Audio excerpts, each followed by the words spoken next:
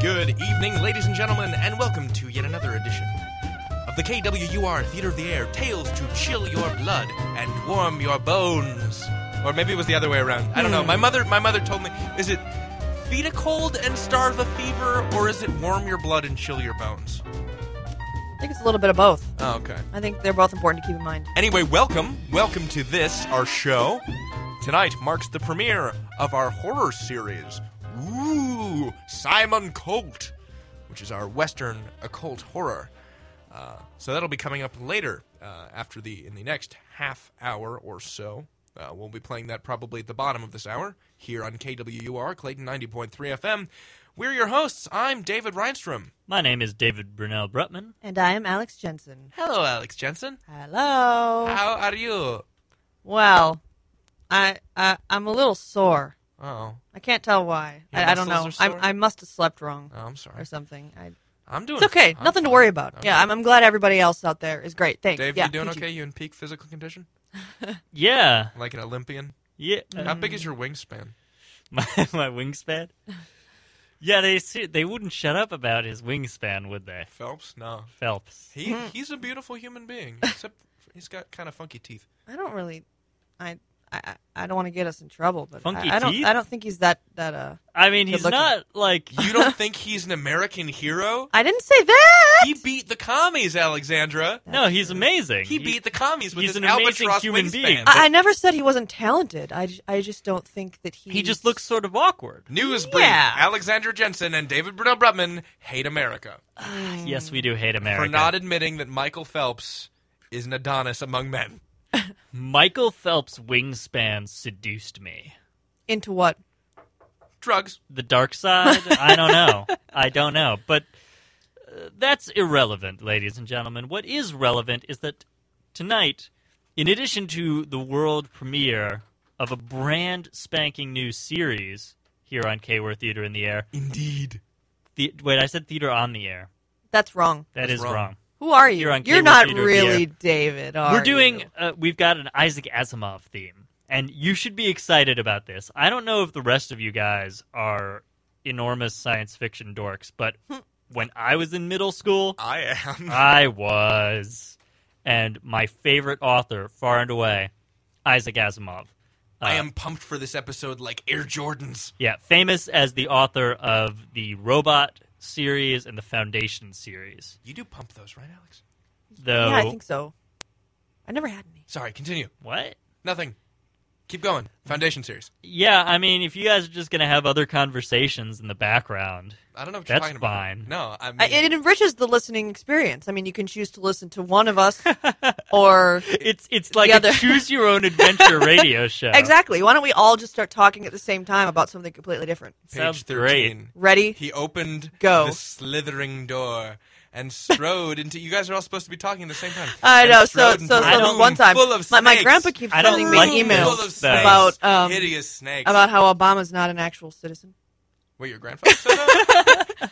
Oh, good story. Just aside, and then I will stop talking. I promise. Okay. I'm in this women in film class, and we're talking about how the role of the first lady has either changed or if it hasn't changed or whatnot. And we were talking about Michelle Obama and about how she. Anyway, it doesn't matter. But the point is, my professor is like, no, wait. What's the husband's name? It's what is it? And we're all like, Barack? Do you mean the president? And she's like, oh yes, I always forget. And she's just like laughing, and it's and I'm like, what? I mean, I even know the president's name. I didn't even vote. So I just thought that was really funny that my professor like couldn't remember the president's name. I don't know, but are you sure that wasn't facetious? No, I'm pretty sure. I've had class with her. I've had this class with her long enough to like kind of know when she's All right. joking. So, Asimov Day, what are we playing first? Yeah. Because we Yeah, have these so I adaptations found of stories. two radio adaptations from. We played excerpts from this show X-1, which was a, I want to say the late 50s, a radio showcase on NBC presenting various science fiction stories, and a lot of them were adaptations of short stories by, the famous science fiction authors of the day. and I found 2 adaptations of Isaac Asimov stories, and they're 2 stories that I really like a lot. The first one we're going to play for you is called Sea Shoot, and it involves action in space, and there are crazy aliens, and some stuff happens. Are there any other kind of alien? Peaceful aliens? Yeah, these are not peaceful aliens, but it's a little... The situation is a little more complex than just evil aliens versus good humans. Oh. As you will see. To it. All right. In Sea Shoot by Isaac Asimov. Enjoy. In just a moment, X-1. But first, there's a certain water commissioner whose interest in the ladies sometimes overshadows his interest in civic affairs. His name is a familiar one, Throckmorton P. Gildersleeve, and he'll pursue his adventures tomorrow night when NBC Radio presents another comic episode of The Great Gildersleeve. So when you hear the familiar voice and hearty laugh of the water commissioner from Summerfield tomorrow, why, stay tuned and enjoy another romantic scramble with the one and only The Great Gildersleeve on this NBC station. And now stay tuned for X-1 on NBC.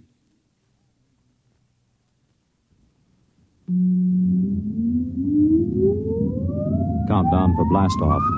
X-5, 4, 3, 2, X-1, fire.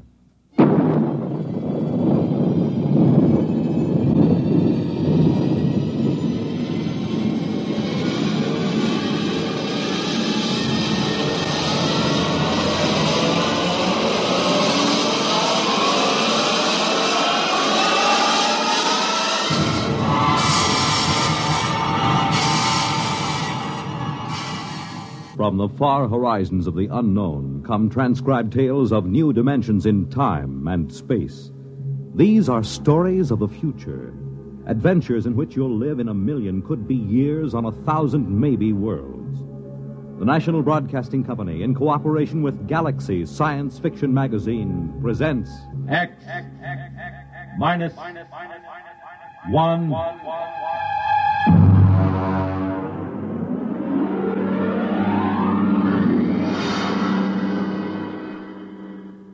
Tonight's story, The Sea Shoot, by Isaac Asimov.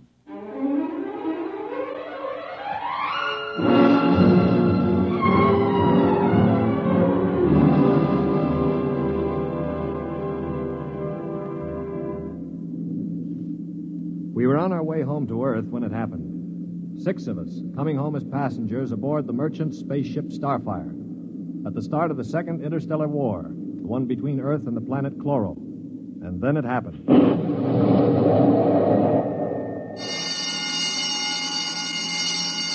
Now hear this. Condition red. Condition red. We are under attack from a Chloran battlecruiser. All hands forward to battle stations. Passengers will remain confined to the after cabin. Condition red. We are being attacked.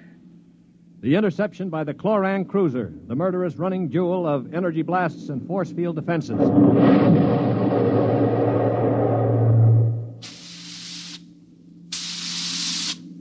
We huddled in the passenger's after cabin, terrified, not knowing how the battle was going.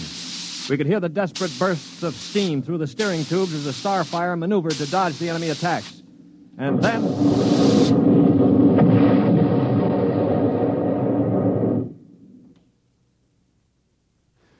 Now what? the beginning of the end, you might call it. Well, what does it mean, Stuart? You were a space pilot? It means our generators have been drained of energy. We can't fight back. But, All right, monsieur, don't worry. They won't destroy us. They need our ship too badly. They'll simply board us and take over. But what about the crew? The crew, Colonel?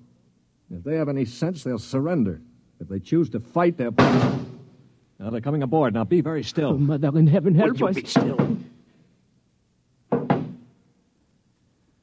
If only those fools on deck will surrender without a struggle. They are fighting. Yes, it's the end. We've got to help them. All right, don't open that door. We just can't let them die. You can't help them. I'm going. Stop him! All right. Aristide. Shut the door quickly. Aristide, my brother. That poor fool. I'll get them.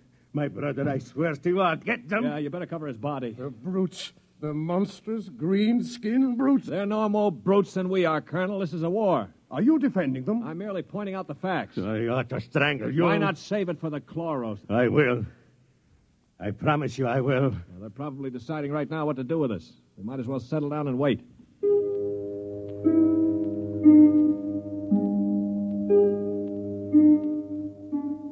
We sat there, the 5 of us, and listened while the Chloran invaders killed off the members of the Starfire's crew. Among us was Colonel Anthony Wyndham, an old Colonel Blimp type with a lame leg. Wyndham had spent his life in the militia back on Earth, but had never seen a battle. There was Demetrius Poliorkitis, who had just watched his brother being killed by a chlorocarbonizer. Poli was a huge man. He and his brother had tried truck farming in Arcturus and given it up after 2 seasons. Then there was LeBlanc, a sensitive, frightened young man of 22, and Randolph Mullen, who looked like somebody's caricature of a bookkeeper. A mild, balding, milquetoast little man. And there was myself, John Stewart. I was the only one who'd ever had contact with the Chloro people. I had a pair of artoplasm hands to prove it.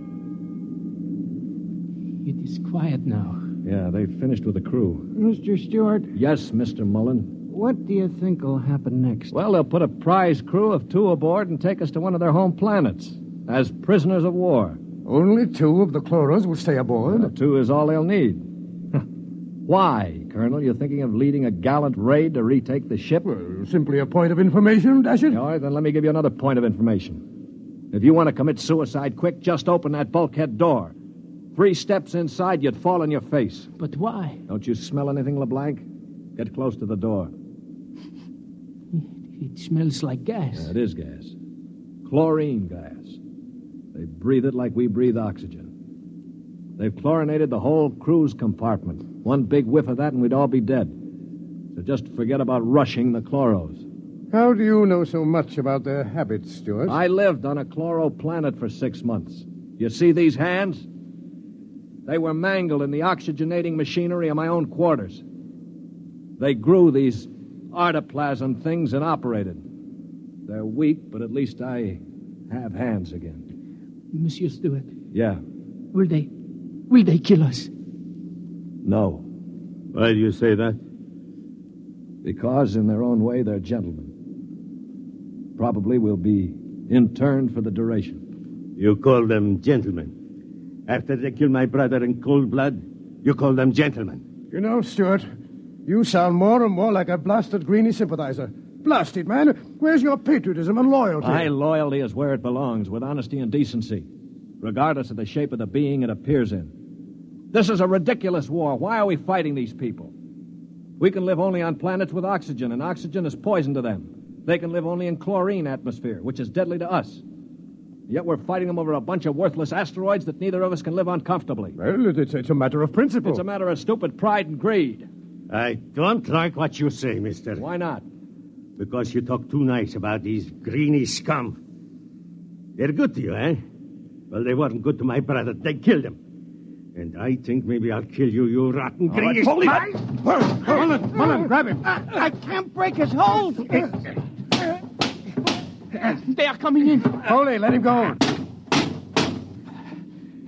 They saved your life this time. But when I'm finished with them... Quiet. I think they're opening the lock. Well, don't get between us. Foley, don't lose your head. They'll kill us all. I greet you, Earthmen.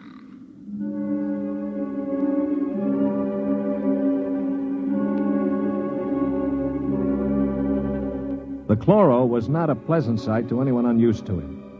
He was about the height of an Earthman, but the top of him was just a green stalk with eyes. He was still wearing a spacesuit to protect him from the oxygen in our compartment. In one of his tendrils, he carried a Chloran gun. As he stood in the doorway, I could see Poliorkitis' eyes begin to glisten with rage. Then, with a bellow like a huge bull, he threw himself at the Chloro.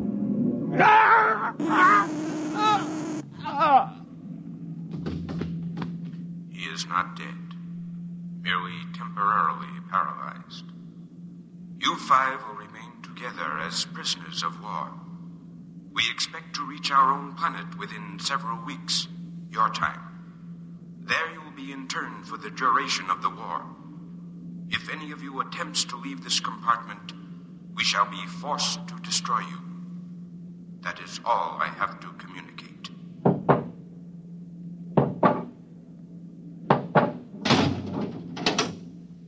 Hadn't we better do something for Mr. Poliarchides? Oh, he'll be all right. Just hoist him up on the cot. That's it. Hi, Polly. Can you hear me? You stupid brute. His voice is coming back. Yeah. Now, I know what's going on in that thick skull of yours, Polly. You think that when the paralysis wears off, you'll ease your feelings by slamming me around some more. Well, if you do, it'll be curtains for all of us. How do you mean, sir? None of you know the Chloros the way I do. Unlike us, they assume automatically that any group of Earthmen they find together comprises a biological grouping, like an ant colony. The result is that they consider the group as something holy. Now, they'd never break us up. And if one of us did any harm to another, they'd have us all executed as a bunch of chlorotype perverts, a non-functioning group. So call all the names you want, but keep your hands to yourself or we're finished.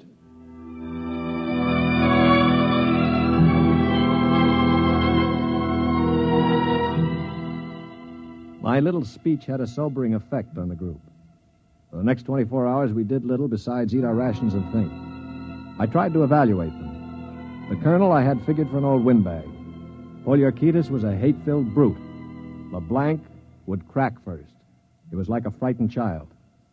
Mullen was a nonentity, a mouse instead of a man. Everything he did seemed prissyish. His voice had the quality of furtively rustling underbrush. How long did you say the trip would take, Mr. Stewart? Well, the Chloro said about 2 weeks.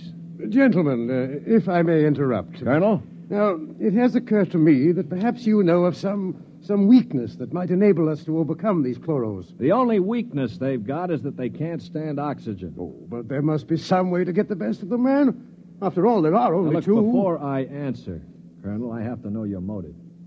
Is it to save your own skin or help Earth win the war? Oh, dash it, man, to help our side, of course. What we're looking for is a way to save the ship for Earth without losing our lives, yes? Well, all right, let's take a vote then. LeBlanc? I have a wife waiting on Earth, Mr. Stewart. I do not want to die. Uh-huh. Hero number 1. What about you, Mullen? I don't see how we could accomplish it without... Hero number 2. Well, Poliarchides? When I kill Chloros, it will be with my bare hands. On their planet, I will kill dozens, I promise you. 3 down.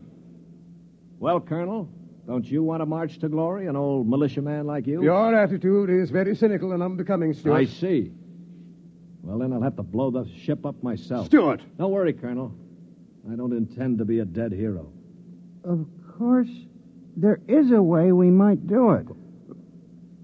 What did you say, Mr. Mullen? There's a spacesuit and magnetic boots stored in that locker over there. We might be able to reach the control room from the outside of the ship.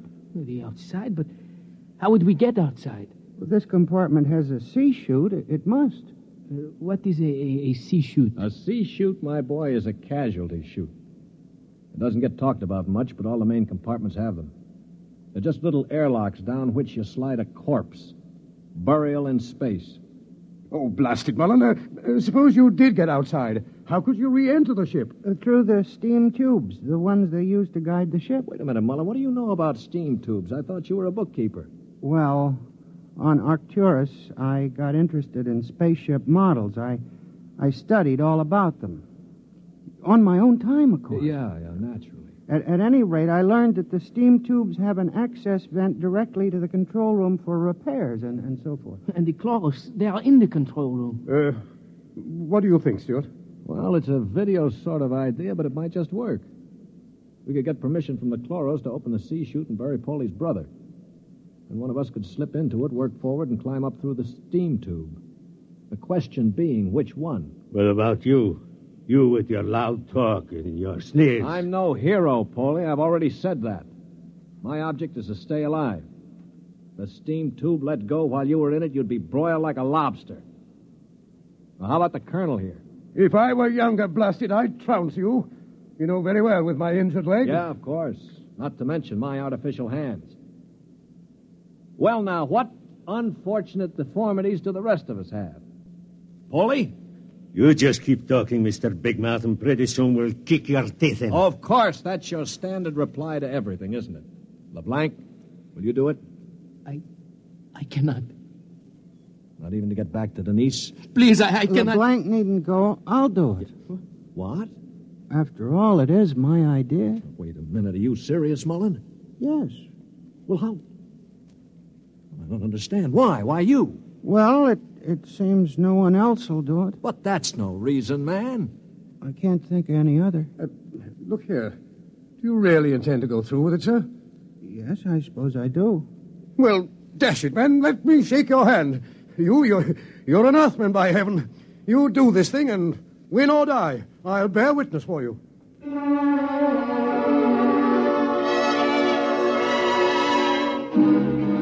It was quite a moment. Mullen the Mouse had suddenly turned into a man.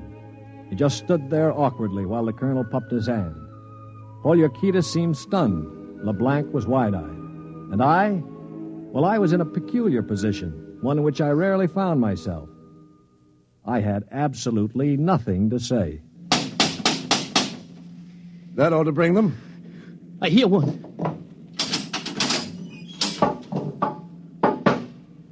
What is it, Earthman? One member of our unit is dead, as you know.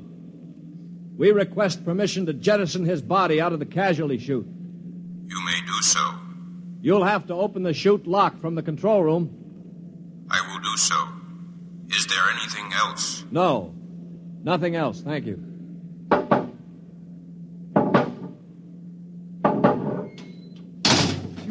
Oh, boy. All right, come on now. We'll have to work fast. Mullen, get into a spacesuit from the emergency locker. Paulie, help him on with those magnetic boots. Hurry. I'm working as fast as I can. The arm, there. All right, give me the helmet. The helmet. Okay. Now, Mullen, you better scratch your nose if you have to. It's your last chance for a while. What about radio contact? You can talk to us. We'll listen in on the helmet set in one of the other suits. The Chloros won't have their set on the interphone frequency. Wait a moment. What for? Dash it, what's he going to use for a weapon? He isn't big enough to fight them barehanded. Oh, no, that's true. Well, how about one of those oxygen cylinders? Good idea. Use it to bash them over the head. Now, give him one of the cylinders equipped with a reducing valve. Now, look, Mullen, if your magnetic boots fail and you start drifting away into space, open this valve. See that? Now, you can use it like a miniature jet and try to blow yourself back to the ship. Understand? I think so. Well, I only hope it works. All right, here goes the helmet. You'd better hurry. The light is on over the sea chute. Yeah. All right. That means I've opened the lock. Here. Now, can you hear me? Oh, LeBlanc, give me that other space helmet. Yes, here. Let me switch on the radio. Can you hear me, Mullen? I hear you. Fine. Plenty of air? Air's okay. Uh-huh. Paulie, open the sea chute. Okay, now help him in. Are you ready? Ready? Well, good luck. Close the chute. Pull the ejector valve. Now! He's out. Oh, God help him. The light is out. Yeah. The Chloros have closed the chute lock. I don't suppose he has much of a chance. No. Do you think he knew it? I don't know. I just don't know. Should I try to contact him on the radio? Yes, I think... Wait a minute. What is it? Listen, the Chloros coming. Good Lord. He's sure to miss Mullen. Yeah, wait. Paulie, get your brother's body on the cot. Put a blanket over it. Pretend it's Mullen asleep. Paulie, for heaven's sake. My brother. All right, you've got to do it, man. It's our only chance. Listen, if Mullen could go out there and Very risk well. I will do it.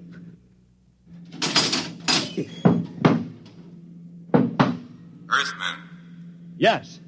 you have jettisoned the body. Yes. Good. Is there something further we can do? No, We are very tired. Our grief is very great at losing one of our unit. We would like to rest alone. I will respect your wishes. I see that one of your units sleeps already. Yes. Yes, Mr. Mullen was overcome with grief. I leave you.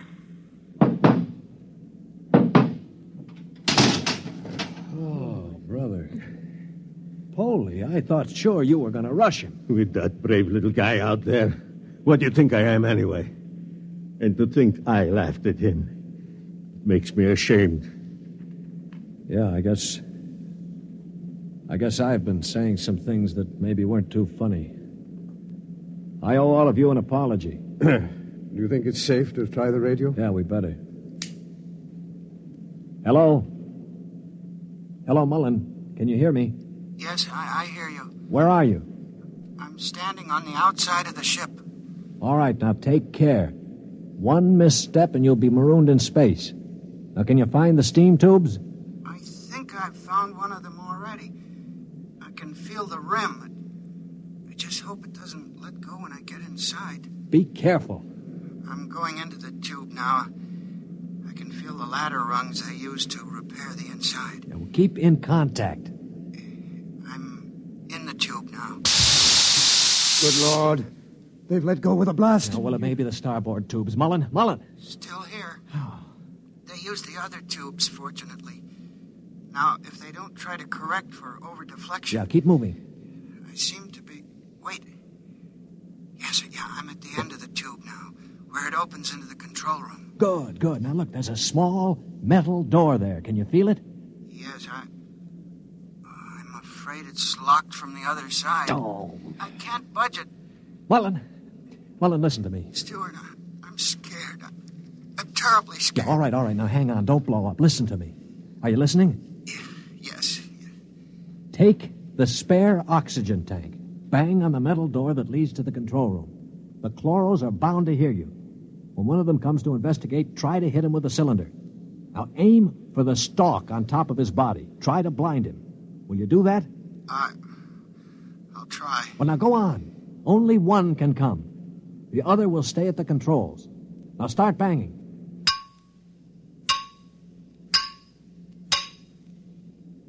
Any luck? No, Wait, I hear something. Something's opening the lock. The door now. I hear... Ah! Mullen, what happened? Mullen, can you hear me? Mullen!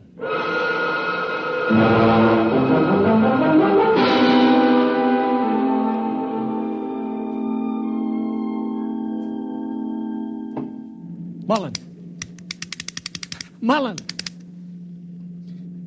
Oh, it's no use. They must have gotten him. Yeah, he was one brave little guy, that one. But suppose they have just got him in the control room. I mean, maybe he's not dead. Well, then maybe one of us could rush them. We could bang on the door and jump the chloro. Well, the first guy would be a cinch to die. But I would be willing to take the chance. You? Why not? I could try. Not you. I'm the strongest. I do it. Now listen, you chaps. I'm an old man. I've got nothing to live for anyway. Suppose I throw myself at the ray gun. Wait a minute, what's going on here?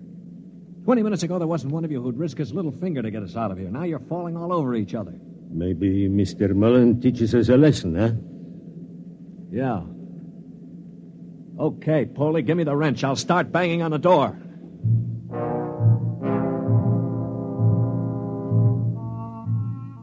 They say that selflessness is contagious. I guess maybe it is. I'd been a cynic all my life, a man who believed in nothing. Well, I'd come face to face with 4 human beings who proved that I'd been living a lie. I knew what I was going to do now. When the chloro came to investigate our compartment, I had it all planned. If only my poor, weak hands would hold out long enough. Ready? Ready. Here goes. That should bring him. Try again. Wait, listen. Shh. It's at the door. Get ready. It's opening the lock. For poor old Mullen now. Steady. No! Let him have it! Wait! Stop it! It's not the chloro! Wait! Good Lord. It's Mullen. Get the helmet off. That's it. All right, now lift. Mullen, are you all right? I seem to be quite all right. Well, the Chloros. Both dead. At least I hope so. Well, what happened? Well, I banged on the steam tube hatch and a chloro opened it. Yeah? I hit him with a cylinder. It blinded him, I guess, but didn't kill him. He grabbed me and pulled me into the cabin. In the struggle, he broke my transmitter. That's why I couldn't talk to you. Finally, I managed to club him down. Well, what about the other one? The other one almost got me. It must have heard the scuffle and came into the cabin with a ray gun. What I did, I guess, was pure reflex. The cabin atmosphere was chlorine, of course, and the greenie didn't have a spacesuit on. So I just turned on the oxygen valve in that spare tube. It was like spraying an insect with poison. Well, you're a brave man, Mullen. I'd have been scared to death. Mullen, what is it? Mullen.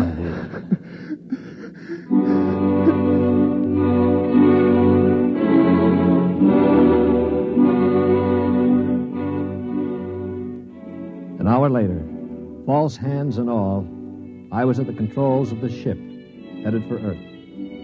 We'd gotten rid of the chlorinating equipment and restored the oxygen naturally. Mullen was asleep in the cabin under a sedative, or so I thought until the cabin door opened.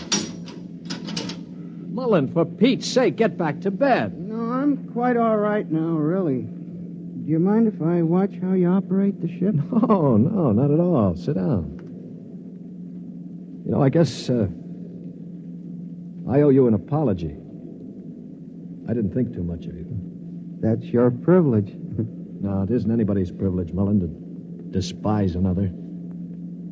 For years now, I've abandoned hope of finding any decency in human beings. I owe you a vote of thanks. You embarrass me, Mr. Stewart. I didn't do it for any heroic reasons, I assure you. Far from it. Well, why did you do it, Mullen? That puzzles me very much. Well, Mr. Stewart, I'm a bookkeeper. 17 years ago, I left Earth to work on Arcturus. I never made much impression on anybody on Earth, although I wanted very much to have people like me. Well, about a year ago, I started to write to my family again. Don't ask me why. And then I asked for a leave of absence to go home after 17 years. Well, I still don't understand. It wasn't patriotism or love of a woman or money or any of those things. What was it? Mr. Stewart, haven't you ever been homesick?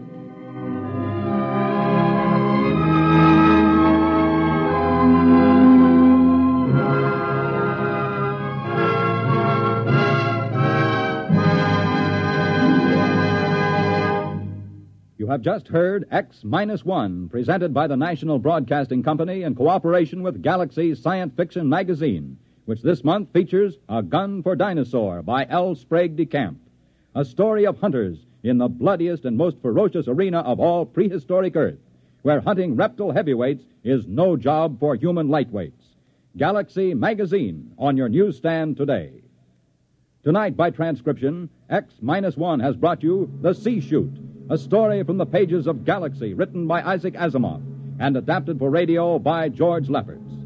Featured in the cast were Lyle Sudrow, Stan Early, Bob Hastings, Mercer McLeod, Danny Ocko, and John Gibson. Your announcer, Bill McCord. X-1 was directed by Daniel Sutter and is an NBC Radio Network production.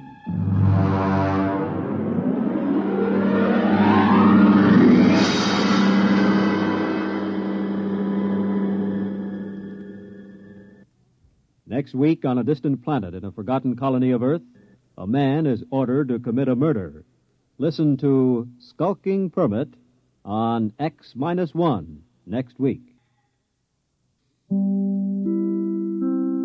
And those three chimes mean good times here on NBC. It's 1952, and I'm just kidding. You're listening to the KWUR Theater of the Air here on KWUR Clayton 90.3 FM. That was very good, though. You made me nervous. I was like, wait a minute. I was like, just go back in time? I wasn't sure. But me neither. But thanks for clearing that up. Anyway, before we... I just listened to too much old stuff.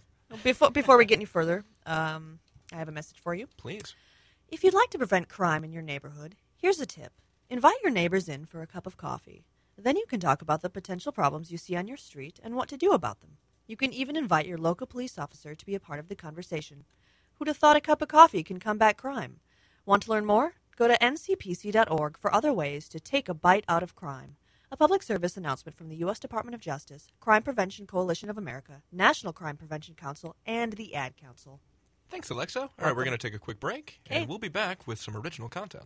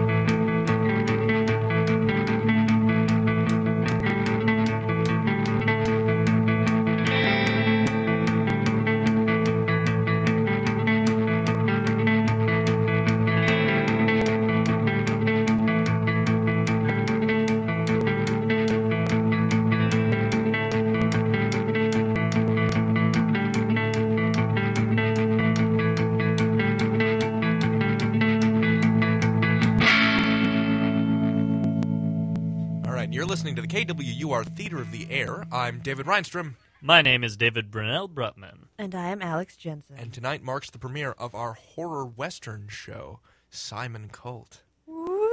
Yeah, this stuff is spooky. I'm excited. I haven't heard it yet. Yeah. I haven't even heard it. Yes, so tonight marks the premiere? That is just how new it is. Yes. It's pretty brand spanking new. Yes. Hey. Hey, hey. Hey. Hey. You both said that because I said it earlier in the show. Did you? False. True. I guess it's been I wasn't imprinted in listening our to you, head. so Okay, that is an we're impossibility. We're going to play an episode of this, then we're going to do some more Asimov stuff, and then the return of the Eye of Argon. Yes! People seemed to enjoy it last week, especially Alex's father. He wrote us a very entertaining missive that we'll probably read later in the show. But for now, turn off all the lights in your home. Huddle close to your radios and prepare yourselves. It's not every day you see a man that looks like he's sewn together. I'm Simon Colt. You must think I'm just an old man who's lost too many fights, but I've seen things. Things you've only heard about in whispers. I've seen the glow in a demon's eyes and airships 400 feet across hung in the sky like cherries on a tree. I've heard a banshee shriek in the night. If you don't believe me, believe my scars, like these 3 cuts here on my arm. Believe this scar and my story of how we knocked over Crookston's bank, of how 5 men left that town and only 2 came back. Believe in the monster of Horse-Killed Canyon.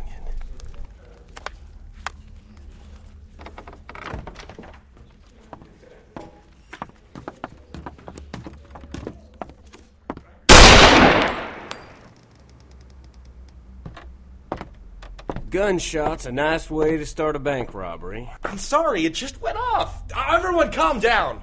But apologizing after one is asking for trouble. I mean, calm as cattle, understand? My associate over there has a delicate disposition, and you wouldn't want to ruin that disposition, would you? No, sir. I recognize those scars and those 6 guns. That's Simon Colt. Good. Then you know we're not fooling around. Let's keep this transaction professional. Don't even think of us as bank robbers. We're just 2 customers making a large withdrawal, right? Right, sir. Now, do your profession proud and place that withdrawal in this sack here. All right, sir. How much will you be withdrawing today?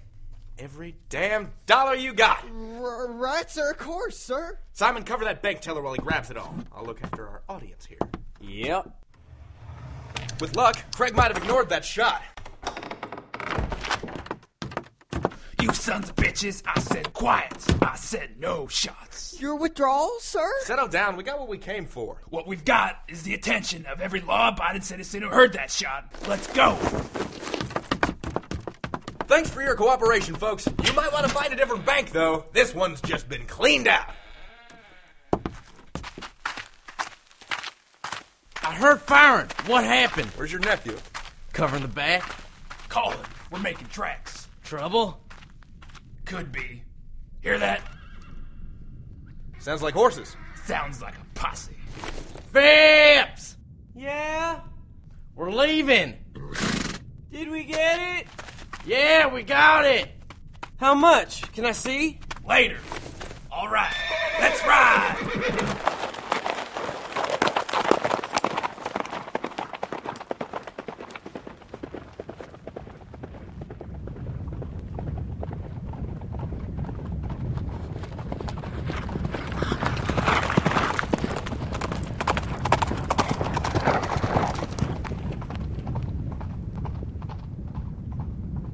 We rode away from the sheriff's guns into a wasteland of rock. Hard riding, not riding. Damn! Problem, boy? It's my horse. He practically fell from under me. Small wonder. Wasted little thing probably burned away 100 pounds on the ride over here. This would be a good place to stop. Just let him rest here. You killed him! You shot him in the head! We don't have time to rest. Ride with your uncle.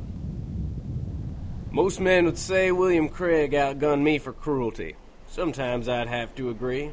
He hired us, a 5-man job. Craig was the boss, Lee Birch, my partner in the bank, did the talking, Thomas Grinyard and his nephew Phipp provided the firepower. And me, I was insurance. Expensive insurance. But my face meant we hardly ever had to pull out our pistols. Except against the law, man. Come on, giddy up! Yeah! Not such a bad trail to be on, is it, Simon?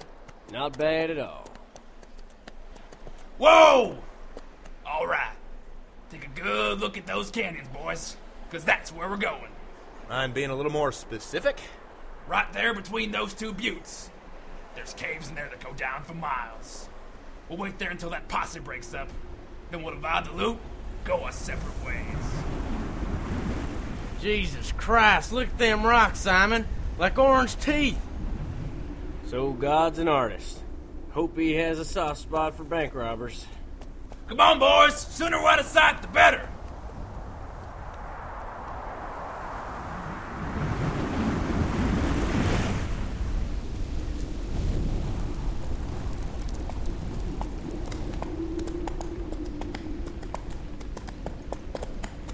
Right here. It's too dark. I can't see anything. This is home for the next few weeks, so get acquainted with it. There's enough caves in these rocks to make the sheriff think twice about searching all of them. Make yourself cozy. I'm getting firewood. Right. One more thing. Your bullets. I want them. All of them. What? By the sound of it, there's more than 24 men in that posse, and only 5 of us. If they find us, bullets is only going to kill some of them, make the rest angrier. Now I got 4 outlaws with hot tempers and a sheriff who'll sure as hell know where I am if there's a gunshot out here. I take away the bullets, I take away the chance of one of you being dumb enough to use them. I don't like this, Craig. Well, good thing to stand in democracy. I'm in charge, and now I've got my gun drawn. So bullets! Now! Good. I'll be back soon. I was about to draw on him. I really was. He just pulled our teeth. Bill Craig, the most cautious man this side of the Mississippi.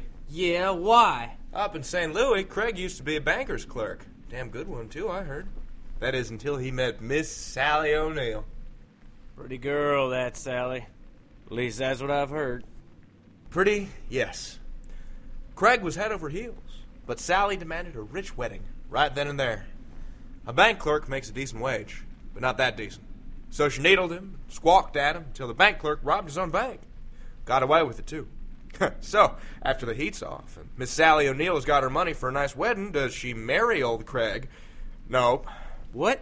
Why? Because it turns out Miss O'Neill's a gambler with hefty bills to pay. So she took the bank money and gave it to every card shark she owned, then skipped town.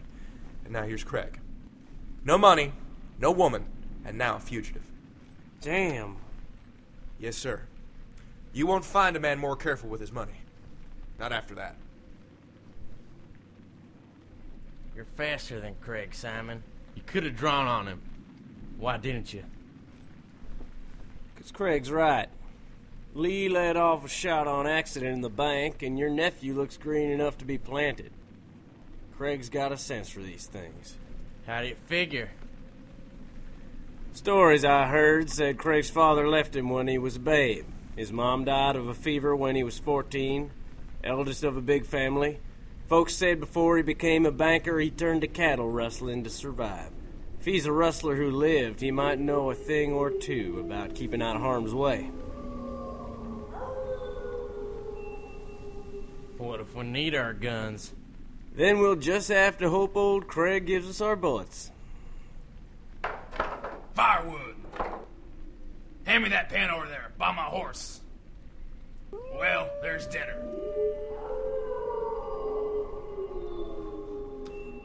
Sure they think the same thing about us. Eerie enough. You ever seen what a pack of wolves can do to livestock? No.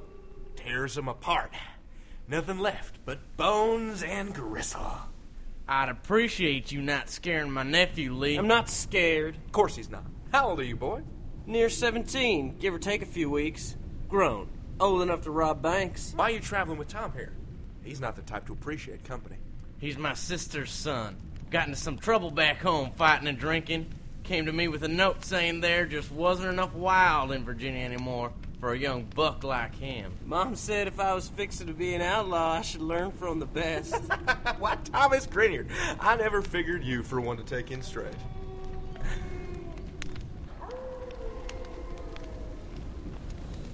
You ever hear the story about these caves? Another story, Lee? I'm a storyteller, Simon. Couldn't help it if I tried. I've told stories from New York to Texas. Some of those stories are about you.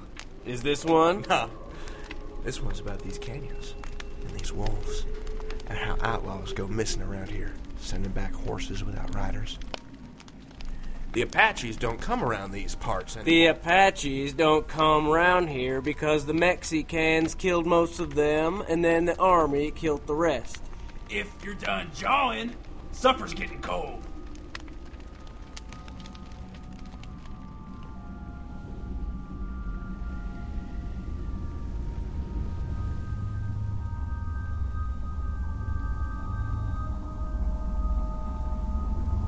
There weren't any other stories that night, and the only sounds were the wind and the wolves outside.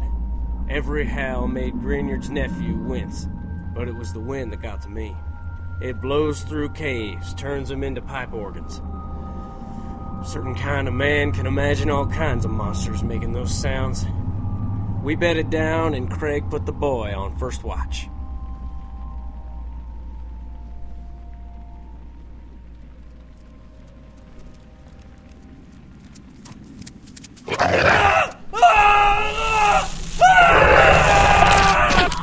We woke to screams. What the hell is that? Something that'll attract the sheriff's attention. Damn sure. We should consider relocating. Get Phipps. We're moving. He's gone, Craig, along with the horses. What? He was standing by those rocks. Yeah? Nothing there but blood. Let me see. Jesus. A lot of it, too. It's on your hands now. What do you mean? You sent him out there alone. The sheriff's out there, too. All Phipps had was a gun without bullets and a knife he didn't know how to use. Hold on a second. This wasn't the sheriff. How do you know? If it was the sheriff, why isn't he here right now aiming a shotgun at all of us? Maybe he could have thought Phipps was alone. He could have...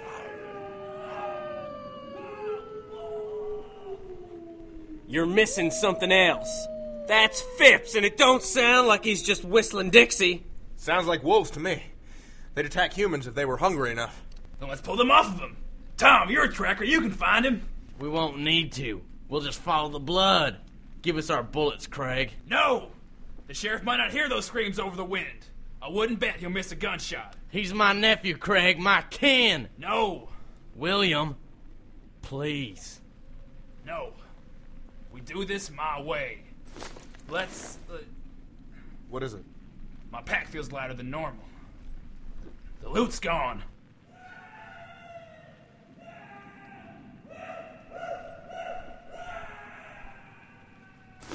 I don't give a damn about the loot. Craig, we've got to go. What are you waiting for? It's a damn lot of money, Tom. I'm not just gonna... He's dying out there. We've got to track him down. All right. First, we find him. Then we'll see about the loot. Like Tom said, follow the blood. We followed that gruesome trail for what seemed like miles. Seems one person shouldn't have that much blood to lose. The more of it we saw, the darker Tom's mood got. It stops here, at this hole. Wait, I think it goes down a ways. Hand me that torch. I'll go down first.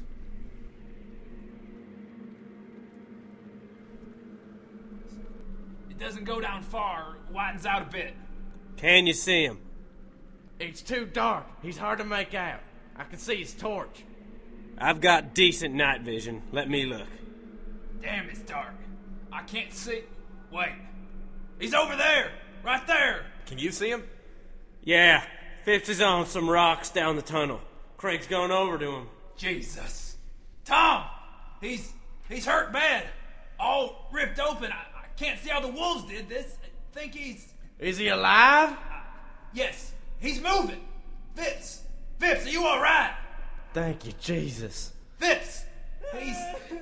He's starting to shake, Tom. I can't... What's going on? What can you see? It's hard to tell. Craig's blocking my view.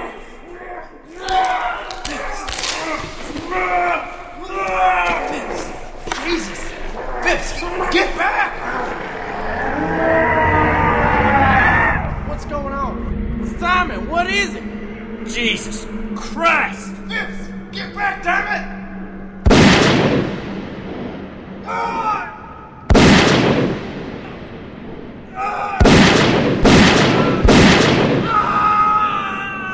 Simon, for Christ's sakes, what's going on? He's shooting Phipps, Simon! What the hell's going on? It's on me.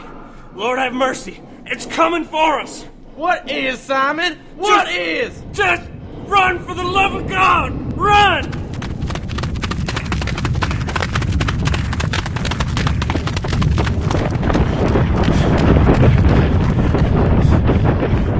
We ran from it. We ran from it. Every time we wanted to stop, every time we wanted to catch our breath, we didn't.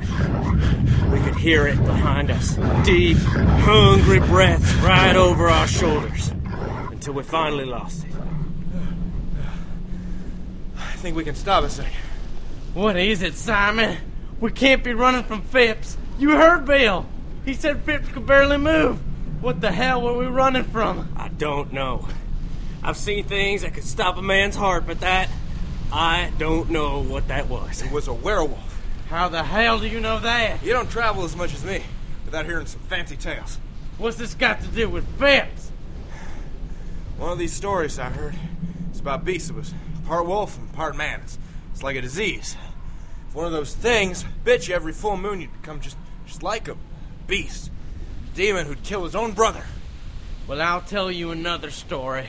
Bill saw Phipps hurt and went crazy with guilt. He pulled out his own gun and... It's the truth, Tom. Simon... I saw it.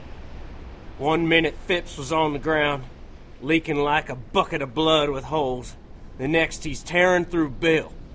If there's anything I've learnt over the years, Tom, it's that circumstances change, and you gotta change with them. I don't understand any of this. There's not always time to understand. I saw Bill pump 6 shots into that thing at point-blank range, as near as I'm speaking to you now, and it didn't bat an eye. Lee, how do we hurt it? Even better, how do we kill it? Silver. You need to hit its heart with a bit of silver, like an arrow, or a knife blade, or... silver bullet. Yeah. That might work. Our bullets are all lead, and Craig had all of them anyway. You fancy going back there to get them? No, but if we had a bit of silver, we could make bullets. You were a gunsmith a while back. Do you have any silver in your knife, your belt buckle, spurs? I'm an outlaw, Simon. Where in the hell would I get enough money to buy silver anything? Hell, the only silver for Miles was probably in that bank loot that we don't have anymore. I wouldn't be so sure of that. I stole it when Craig was sleeping. Son of a... Tom, if he hadn't taken it, we'd have no chance. He may be a bastard for trying to keep it all for himself, but right now I'm damn glad he did. That's mighty kind, Simon. Had things gone differently, you'd have come down with lead poisoning or hemp fever. But now, we've got other concerns. Like killing whatever Phipps turned into. Why? The horizon looks pretty tempting to me. Without horses, that thing will run us down. The only way out of this is bloody. What do you think, Tom? Big game like that? I'd say a trap, with its favorite meal as bait. Yeah? What's that? Us. Not us, Simon. Me. I'll sit out in the open while you two hide. Once it comes running, bushwhack the damn thing. Bit dangerous, Tom. If you can think of something better, go ahead. If not, let's see how much silver the bank had on hand. Guess that's my cue. He opened the bag and let it spill out. Some paper money, but also gold and above all, silver. I was once on ethers, account of a punctured lung. Seeing that metal had the same effect. Calms you with joy. True outlaws love gold and silver like most men love women. I never did meet a woman who looked and sounded as good as those coins did. 2 bags of silver coins, worth thousands, maybe tens of thousands of dollars. How much do you think we'll need to melt down? All of it. In case one of us misses. Hand it here. I could have sworn Lee shed a tear as Tom took out his bullet-rendering tools from his pack. It took some time, and every passing second we knew the thing was getting closer. But in the end, it was enough silver for a full barrel for each of us, and a little extra. Here, this place looks good. Only one way in, a clear center, and rocks on either side. You loaded? Yeah, Tom. Then head up on those rocks.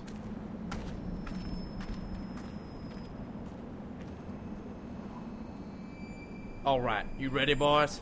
Yeah. Okay, then. Why don't we just get its attention? As I was out walking one morning for pleasure, I saw a young cowpoke riding along. His hat was thrown back and his spurs were jingling, and as he approached he was singing this song. Whoopie-tie-I-O, get along a little doggies. It's your misfortune and none of my... Come on in, Phipps. I've been waiting for you.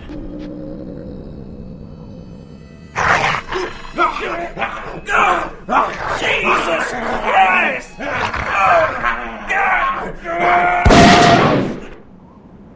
Damn it, get it off me! Thanks. You've been bitten, Tom. Pretty badly, too. Seems that way. I'm sorry, Tom. Oh, that old tune. Well, it's about time. can't have me going wild like Phipps did, I suppose. A few requests? Sure, Tom. The loot. You still got it? Yeah, we put it back in the sack. Give it here. There. See? No reason to apologize. I'm dying rich and with my boots on. That's more than most bandits get anyway. Think it's about time you finish that song, Simon. Be seeing you. Be seeing you, Tom. You think a moment of silence is in order? Yep.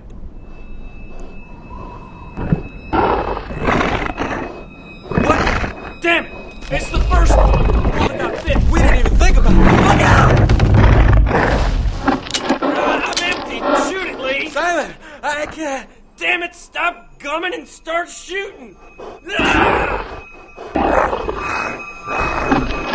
Damn you, son of a bitch! Is there a reason why your trigger finger was sleeping, or do you just not like me? I'm sorry, Simon. I just can't shoot. Not well. So that's why I didn't hear your shots at Phipps. And that's why I let the shot off in the bank. A couple of years back, I was getting ready to pose for a picture, and cameraman gave me a pistol for looks and forgot it was loaded. And as he was handing it to me, it went off and blew a hole clear through my right palm. I never did learn to shoot with my left. You might want to do that.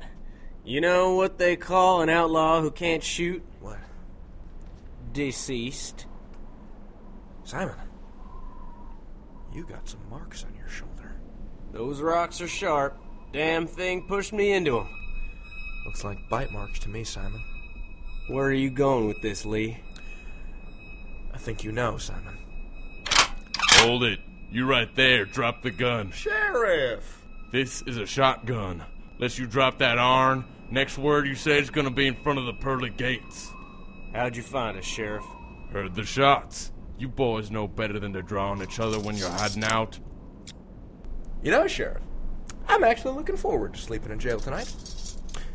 As a matter of fact, cold stone and barred windows are going to help me sleep better than silk.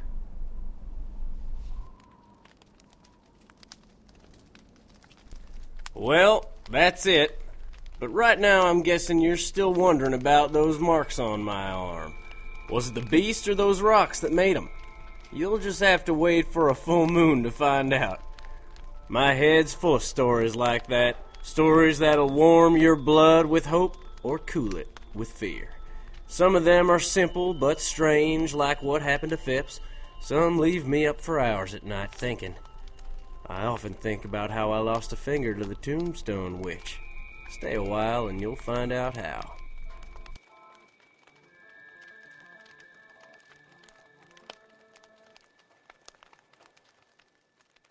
And you are listening to the KWUR Theater of the Air here on KWUR Clayton 90.3 FM. If you're a discriminating sort of listener, you can listen online at kwur.com or check us out in the iTunes store. Just search for KWUR Theater of the Air or any of our names. I'm David Reinstrom. My name is David Burnell Brutman. And I'm Alex Jensen, and I think I wet my pants.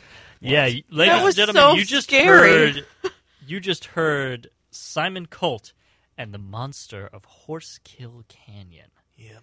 The world premiere episode of Simon Colt, one of our original series here on KWUR Theater of the Air. Yep. And may I just say... Oh, yes. Sorry. That was awesome. Yeah. Yeah. I mean, not to toot our own horns, but I think we all agreed that it was awesome. How awesome it was. Yes. Is writer and director Ruben Basker. Okay. Welcome, hey. Ruben. Talking to the microphone. Come here. Hey, what's up? What's Hi, going Ruben. on? Welcome to the show. Hey, Welcome. what's crack-a-lackin'? Welcome indeed. So Ruben funny, that's how I talk. is the creator of Simon Colt. Yes, I am. The man responsible for the 30 minutes of horror that you just endured. 23, but let's not split hairs. Right. Said, so why don't we pick his brain about Simon Okay. Colt a little here? Shoot, go ahead. What do you want? All right. I think the most obvious question, where did Simon Colt come from? Where'd you get the idea? Well, first off, you have to realize that I'm a guy with a lot of interests. I'm a bio major, but I'm actually really interested in writing and theater and film. I love horror movies. I'm a huge horror film geek. Like, if you like horror movies, please, like, talk to me. If you want to talk about Inside, I really want to see that movie. Or Let the Right One In. Those are good movies that are coming out. But anyway, like, the whole thing about Simon Colt was I really felt I wanted to, like, write and get that outlet out. But I was doing a whole bunch of boring biology. So I was like... I got to do something different from this for a little bit. So I sat down and I kind of came up with the idea. If anybody followed the old DC Comics called Jonah Hex, Simon Colt is like loosely... Yes, I've definitely heard of that. Yeah, it's like loosely based on that one. I'm glad that we actually got our episode out before the Jonah Hex movie coming out 2010. Now it looks like they borrowed from us. They're like, oh, a scarred like cowboy, who fights the occult. Doesn't Jonah Hex doesn't he have magical powers? Right? Isn't he like a sorcerer? Not like a sorcerator. That's the one difference that he doesn't have magic powers and Simon Colt might. I don't know. Maybe we'll write that in. Okay. Or he might be a werewolf now. He might be a witch to boot. Yeah. I was very much a fan of the ambiguity of the ending of that. Yeah, I must say. I mean, Let me just compliment you on that. Is like that. Yeah. I mean, you don't know that much about Simon. Yeah. Like, the thing about Simon Colt's character is that the thing is he's a scarred person, and every show I'd like to start out with, he has a scar and he tells you a story about it. So it's, this nice little thing where he has these stories that kind of make up his personality, and instead of like learning all his backstory at one time, you're kind of going through the journey with Simon, and you're finding out about his life, and like we're gonna take him some interesting places. Like, he's not gonna be a one-note kind of character. Yeah, like, I would hopefully I can get people to come back and be like, oh, what's Simon up to today? So like, what crazy hijinks. Yeah. Well, something else that I noticed, I mean, producing this stuff with you, is that, you're selling yourself short. Not only do you like horror and you like writing, you're also a big history buff. Like, I am? What? It seems like it. The stuff that you and Eli write is just, it seems like there's a lot of research and knowledge behind these scripts. Oh, that's just being a good liar. Because like for Simon Colt, I might have like picked out one book in the library on like mining, or for a mining episode, or I might have taken one book about the Old West. And like, I mean, you have to understand that this is not like, oh, it's like, there's werewolves and stuff in it. It's not like, oh no, the Battle of Gettysburg didn't happen in that time. It happened. This is a universe that we've created, and there is no specific year, is there? There's a specific year, and like that we have written down in our show Bible, but like it's more the feeling of the show. So it's a Weird West kind of story. I mean, I don't know how many people are familiar with that, but it's a whole kind of that kind of genre where you have, odd things happen. You have ghosts and werewolves, and it's not. I didn't come up with this. Music was great. The sound effects were great. It was a great bit of radio stuff. Yeah. It's a great like they're still doing stuff with that, and like I just love that stuff. Like I'm a huge occult kind of guy. So okay, when you go ahead. Sorry, go ahead. That's fine. Nope, you go. Okay. I was just going to ask. I was just wondering. Wow. I knew. No, I'm going. I'm a lady. Okay. I'm just wondering. When I was a bio major at one time as well, and I understand the need to express your creative side. So, I'm just wondering if you saw this as a radio program from the get go, or did you sit down and just write these stories and then say, well, maybe it would be good for radio? How did that come about? Did you have radio in mind to begin with, or? Yeah, actually, Cool. because when I was thinking about it, oh god, my friends would know this, but I was actually really big into stop motion animation for a little while. Nice. And the reason why was because I was trying to do because I love the old Ray Bradbury stories where you have you have something interesting that happens and there's something magical that happens, and I like transporting people to different places. Yeah. And that whole kind of magical realism. I love that stuff. Yeah, I love. But I don't have $140 million like I Am Legend to make this whole dead New York City. That's also true. But on the radio, it's like, oh, it's the Omega Man. He's fighting these. You hear him fighting the zombies and the vampires and or he's whatever. Giant, and he glows blue, and he has this enormous. David. Okay. He can have an enormous anything. Enormous parasol. Sure. That's what he's trying to say to yeah. protect him from the acid rain of the future. Yeah, and like another thing. Of course. Right, David? Another thing, I guess, it's like I want to make something like the best possible scenario. I want to make something that sounds good and works like as a story and has people use their imagination. It's like, come on, guys, don't you remember that old like pink, like purple dragon or something? I don't know if anybody remembers this. I kind of do, but it's like Pete's Dragon? No, it's like this old like kind of kid show kind of thing called like Imagination. There was this dude in a top hat. And there was like this purple dragon that followed him around. Oh, you mean the Disney thing? Not Eureka's Castle. I don't know if nobody understands what I'm talking about. It doesn't matter.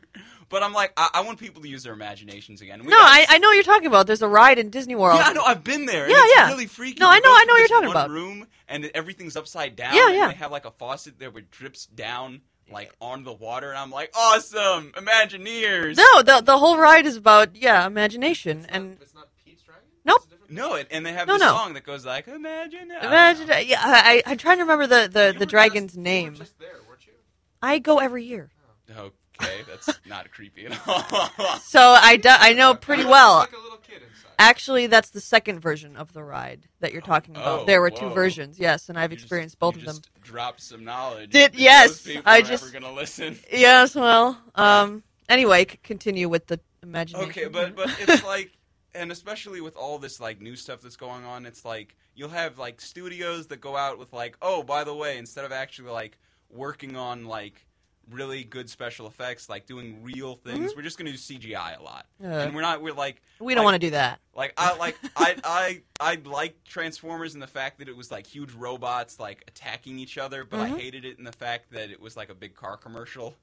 So, I mean, yeah, good job, GM. Like, I like how being really in works. Transformers did not prevent you from going bankrupt. Yeah, it's like, wait, is that what you spent your money on? Yeah, okay. But anyway, so it's like, I really think that like the power of a story like doesn't like that really doesn't diminish. And when you have all these remakes coming out from Hollywood, I'm not going to say that my story is far from an original idea. It's like a mixture of like Hellboy and like a mixture of Jonah Hex and a mixture of like probably Batman and all these different things. Well, sure. But so's everything, I guess. Yeah, I mean, like right, but like, it's your particular mixture. It's like if everybody has the same set of story chemicals in little vials, this is your particular mixture of that. So like it's not a completely original thing, but I'm it's not like I'm making a remake. It's not. It's like it's like an homage to Jonah Hex because I like these things. I like what they're doing, and I really think that we can start telling these new stories, and we don't need like $1 billion budget. We got people. We got a lot of heart behind what we do. So we can make good stories. Okay, that's absolutely true. Do we have time for one more question, or one more question? Are we gonna? Okay, here's my question for you, Ruben. Okay, because David was telling me about this a little bit. Could you describe a little bit for our listeners your style of directing? Because it sounds very different to me from the way that David is the director of Sky Pirates. I'm the director for The Human Chord, and he and I each have our particular ways of directing. What's your method? How do you go about it? I would have to say that I come from I used to do a lot of theater in high school. I did like a play in college, so I've been an actor, and this is probably my first directing kind of thing. And so to direct, I normally take what really worked for me when a director is there. It's like if a director has a vision and knows where they're going, but they don't try to like force you into a box. That's what I like. What I like a director is to give me a feeling and to like give me like a sandbox to play in. And if I unfortunately like try to take the shovel and like dig out my eye, like they'll say wait. No, and first off, when you're directing, you can't say no. Never say no. It's a bad thing to do. Instead of saying yes, but don't do that again. Yeah, it's like instead of saying don't dig out your eye, I'd be like, that's a good idea. Okay, I like where you're going with it, but let's try a different thing here where we use the sand, and we'll just see. We'll see which one's better, and we can compare the two afterwards. So I would hope that I would be an actor's director, and I would hope that I just give people to play. And what I want from an actor, like bottom line, is I would like them to give me something. Like I don't want a machine that I can program something into and be like, when I was writing this character, I was like, also, since I don't write all the shows, but I wrote this specific one, and I write a couple of the other ones. So when I'm writing a character, it's like, oh, they sound like this. But when somebody comes to me and says, oh, no, they sound like this, and their way's better, yeah, you're right, their way is better. So whatever works for the story. So what I want from an actor is, bring something to the story. It's like a potluck. All everything I do, I hope it's like a potluck. And we don't end up with like a whole bunch. It's not like I'm going there and like, oh, there's a whole bunch of coleslaw. We're going to eat coleslaw all the time, and you're going to like it. No, we're going to eat coleslaw in our sandbox. I like coleslaw. While we're stabbing ourselves in the eye with shovels. Yeah, okay. All right. Thank you, Best Ruben. analogies Thanks, ever. Ruben. Thank you for coming. Yeah. All right, it's been a thank pleasure. you for having me. I'm glad you had me over here. I'm looking forward to having you on the show again. Okay. Can't wait to hear the next episode. Yes, indeed. So definitely, listeners, stay tuned to future episodes for more Simon Colt. But now, a message from Alex. There will always be fires to put out around the office, unless your office isn't around anymore. Whether natural or man-made, at least 1 in 4 businesses affected by a disaster never reopen. Though emergencies are unpredictable, when you have a plan in place, you can better adapt, recover, and stay in control. Go to ready.gov and make your company's disaster plan. Ready.gov. It's never too late to protect your business until it is. Brought to you by the U.S. Department of Homeland Security and the Ad Council. All right. Thank you very much, Alex. You're welcome. Stay tuned, ladies and gentlemen. We'll be back in just a bit with more Kworth Theater of the Air here on KWUR 90.3 FM. Ow! Kick it!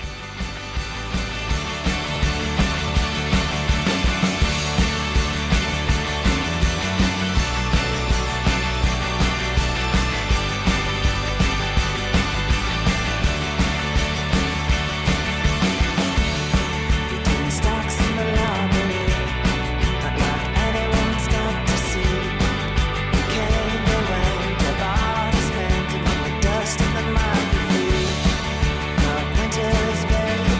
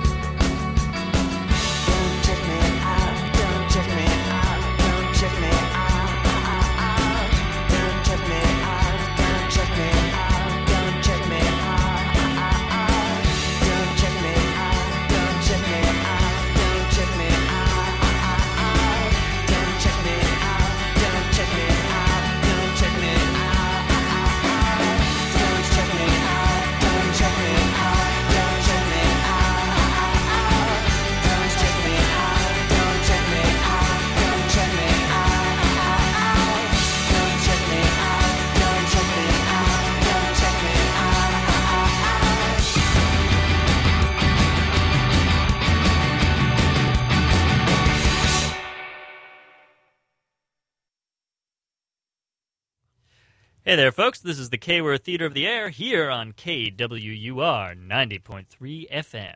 Hi. Clayton. Hi. There was the last part. I failed. I'm sorry. I Sorry. jumped the gun. I'm sorry. You jumped the gun. My name is David Brunel Brutman. And I'm Alex Jensen. And tonight we're presenting for you Isaac Asimov. That's our theme. And I found, for your listening pleasure, a couple of pretty good radio adaptations of some excellent Isaac Asimov stories. Isaac Asimov, of course, being the famous science fiction writer, very well known for his Robot series of books and his Foundation series of books.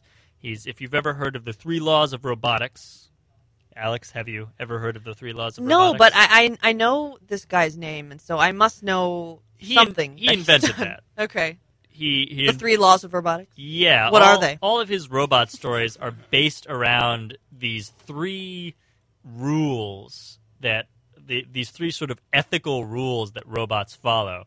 Ethical rules? Yeah, they're like moral rules. That's really interesting. Like the robots themselves are things you have to Yeah. keep in mind when you're building a robot. No, the robots themselves are hardwired with these 3 laws that essentially protect human beings. This was Asimov's response to, he's writing this in the very early 1940s. Mhm. And before that, there are all these robot stories about, robots go haywire, kill humanity. Why did we create these horrible things? They turned against us. It was inevitable. And Asimov said, that's bull. Why wouldn't you just program your robots with rules that would prevent these things from happening? So the 3 laws of robotics are, I just pulled them up here.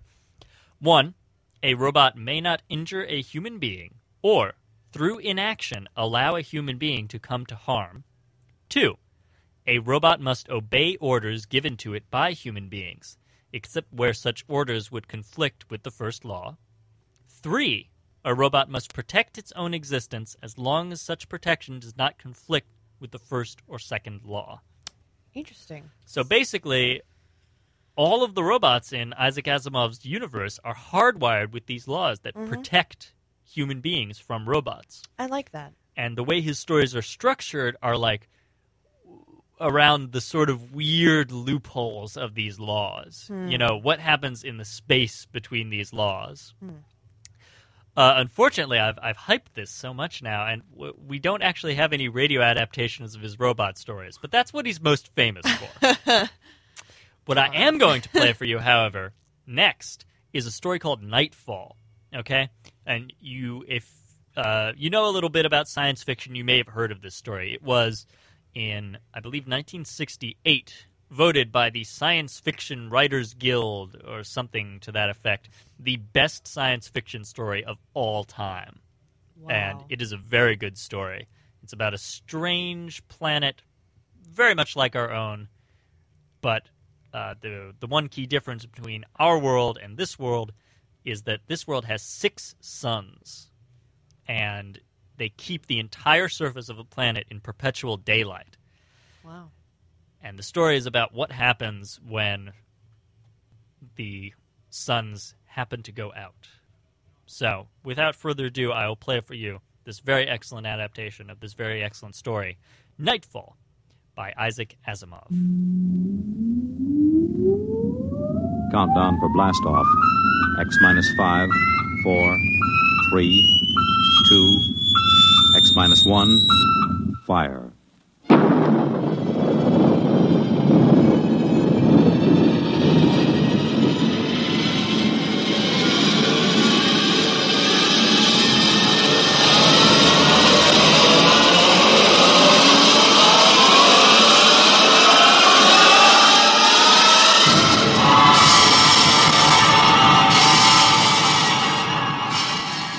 From the far horizons of the unknown come transcribed tales of new dimensions in time and space.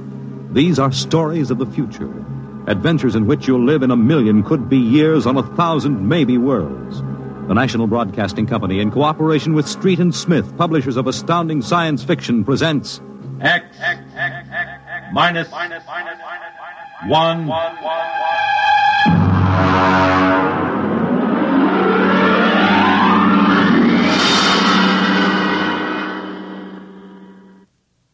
Tonight's story, Nightfall by Isaac Asimov.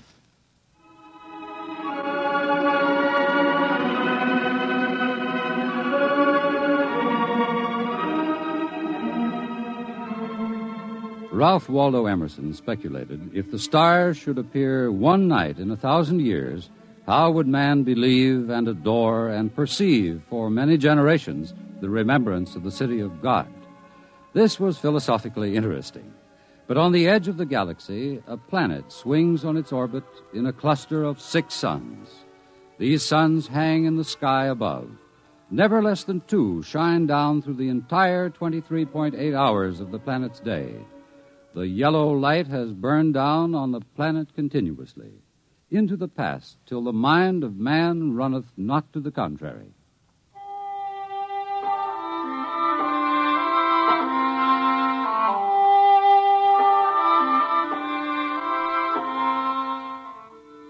Theremin was a reporter for the Saros City Chronicle. He covered them all, from the night police beat to politics to the sports pages, and the city editor wanted him to cover the biggest story of the year, perhaps of all time. It was an interview, a particularly difficult interview. But then, since his first days as a cub, Theremin had specialized in difficult interviews. It cost him bruises, black eyes, and broken bones, but it had gotten him an ample supply of coolness and self-confidence. He didn't expect violence, though, from an astronomer. You're from that newspaper? Well, you got a lot of gall coming here. Now, look, Dr. Aton, it's only a job. I've read your paper. You've been writing this observatory for 2 months now. You've attacked me personally. I have nothing to say to you. Well, this is your chance to get your side into the paper. Look, Dr. Aton, I'll give it to you straight. 2 months ago, the observatory issued a press statement that the world was coming to an end. Now, that's the same story the cult of the Book of Revelations had been preaching. Now, when a scientist backs that up, it's news. Our conclusions have nothing to do with the cult. The cult is full of superstition and mysticism. We're scientists. You've got the people pretty angry. It doesn't matter. Well, if I can't get the story from you, I'll have to go somewhere else. Go ahead. The paper can be pretty rough on someone who doesn't cooperate, Dr. Aton. Young man, if you're not out of the observatory within 5 minutes, I shall call the police. Now get out.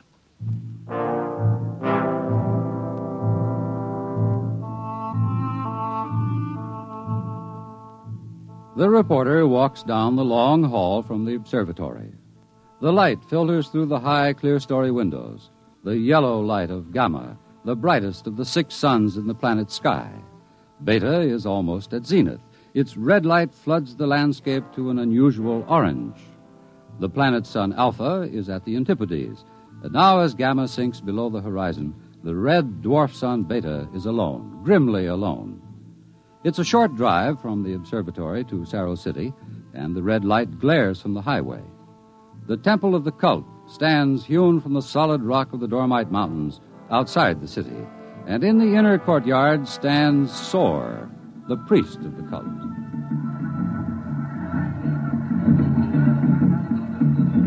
Woe to the unbelievers! Their souls will rot with the absence of light. Tell me, Your Reverence, what will happen? What are you waiting for here? The day of the coming. It is written in the Book of Revelations.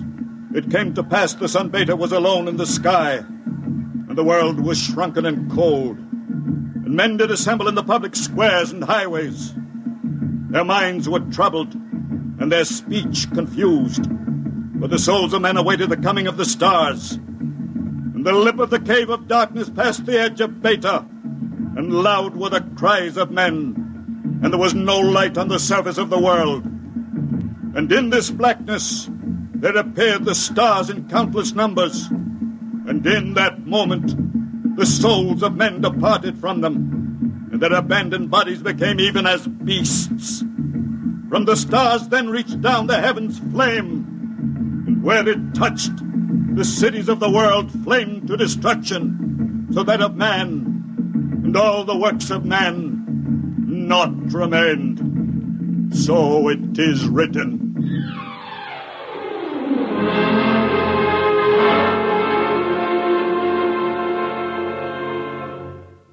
Dr. Sharon, you're the only scientist I could find in the city.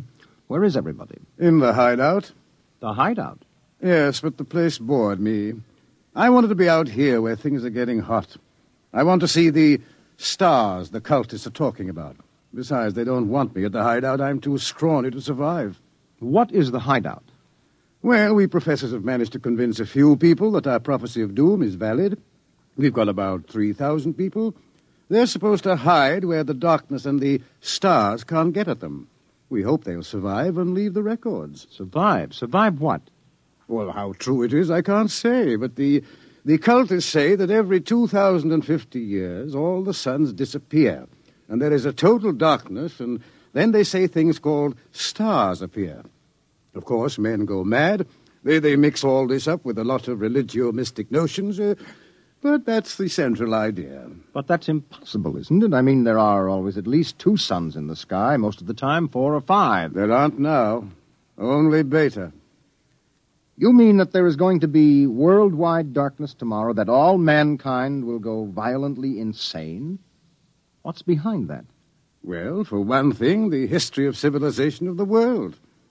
We have located a series of cycles of civilizations comparable to our own, all of which, without exception, were destroyed by fire at the very height of their culture. But is there any scientific theory behind this which would explain it? Well, the University Observatory finished their calculations 2 months ago. And tomorrow there will be an eclipse of Beta so that the planet will become dark. That eclipse comes every 2,049 years. Darkness. And maybe those mysterious stars that no man has seen. And then madness and the end of civilization. And you expect to live through this at the hideout?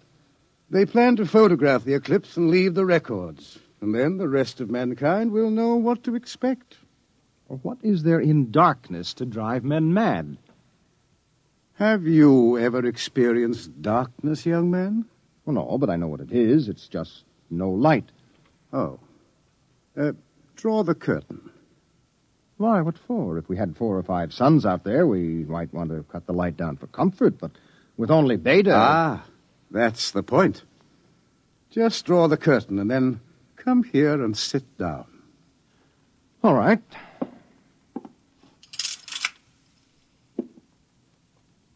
I can't see you. Feel your way. But I can't see you. I can't see anything. Do you like it? Oh, it's awful. The walls seem to be closing in on me. I keep wanting to push them away. All right, all right. Draw the curtain back again. Oh, the light. Do you have a drink? Right here. Now, that was just a dark room. Yes, but it wasn't really so bad. You're afraid? Just darkness could do that?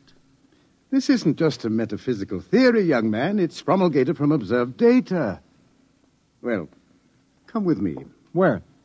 The locked wall down the corridor.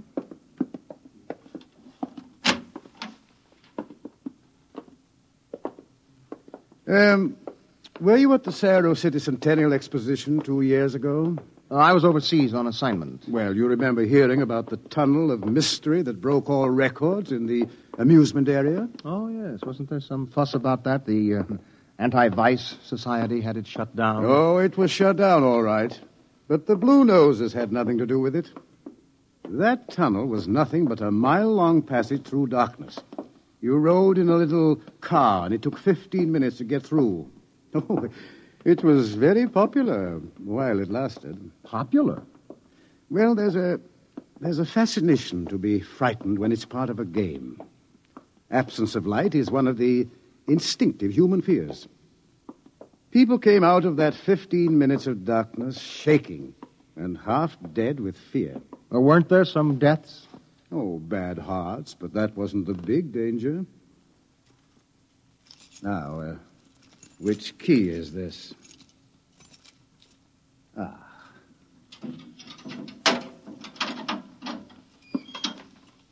Where are we going? You'll see. No, the heart attacks were actually good for business, but there was something else. Here, I'll show you. I want you to see somebody. Latimer. Latimer. Go away. Latimer, I want you to meet somebody. This is Mr. Theremin. No, go away. Hello? He's pushing me. Make him stop pushing me. Go away. I'm not touching him. What's wrong? Latimer is afraid. Aren't you? The walls. They're falling in on me. The walls. I've got to get out. I've got to get out. Let me out. You can't go out, Latimer. It's all right. I've got to get out. Let me out. Let me out. Let me out. At sleeping period, we have to give him a shot of morphine. Otherwise, he'd bat his brains against the wall. What's wrong with him? Nothing. Nothing but 15 minutes in the darkness of the Tunnel of Mystery. Oh, that's impossible. 1 person out of 10 came out of the tunnel that way. That's why we had it shut down. But why should darkness do that? It's obvious men cannot exist without light. Longer periods of darkness would obviously be fatal. The scientific theory is that the consciousness of light is necessary for mental activity. Please, Doctor, let me outside. Let me out, please. I can't breathe. They're pushing me. They're always pushing me. I can't stand here. Well, there you are, Theremin. That's what 15 minutes of darkness will do. Man just wasn't built to operate without light. There are always at least 2 suns in the sky, most of the time more. Just 15 minutes of darkness. Now, look out of that window. Imagine darkness everywhere. No light as far as you can see. Black. Everything black. And, stars, whatever they are. Can you conceive it? No, your mind wasn't built for that conception.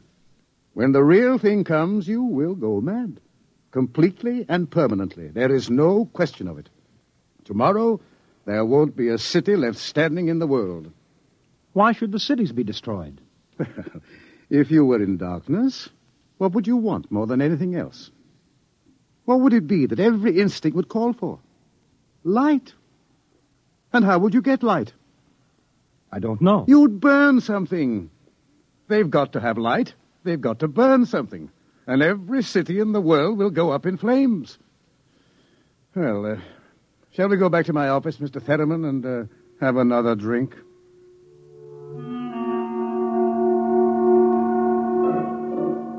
Through the skies, the red sun Beta shines alone. The wind howls across the city.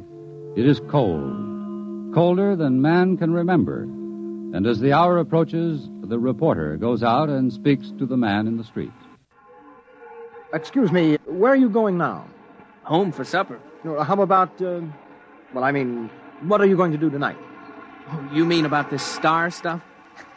Look, I'll tell you, mister, I got nothing against religion, see? But it don't stand to reason that the end of the world is going to come boom like that. It just don't stand to reason. Have you read what the scientists say? I don't read stuff like that, only the headlines. Well, how about the cult?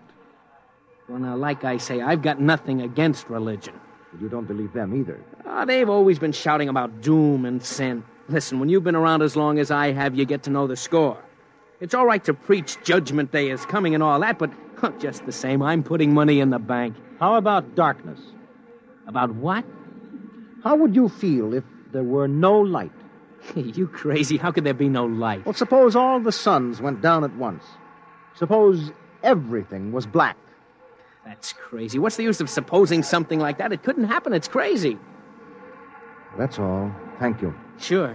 Oh, look, mister, remember, pallet with 2 L's?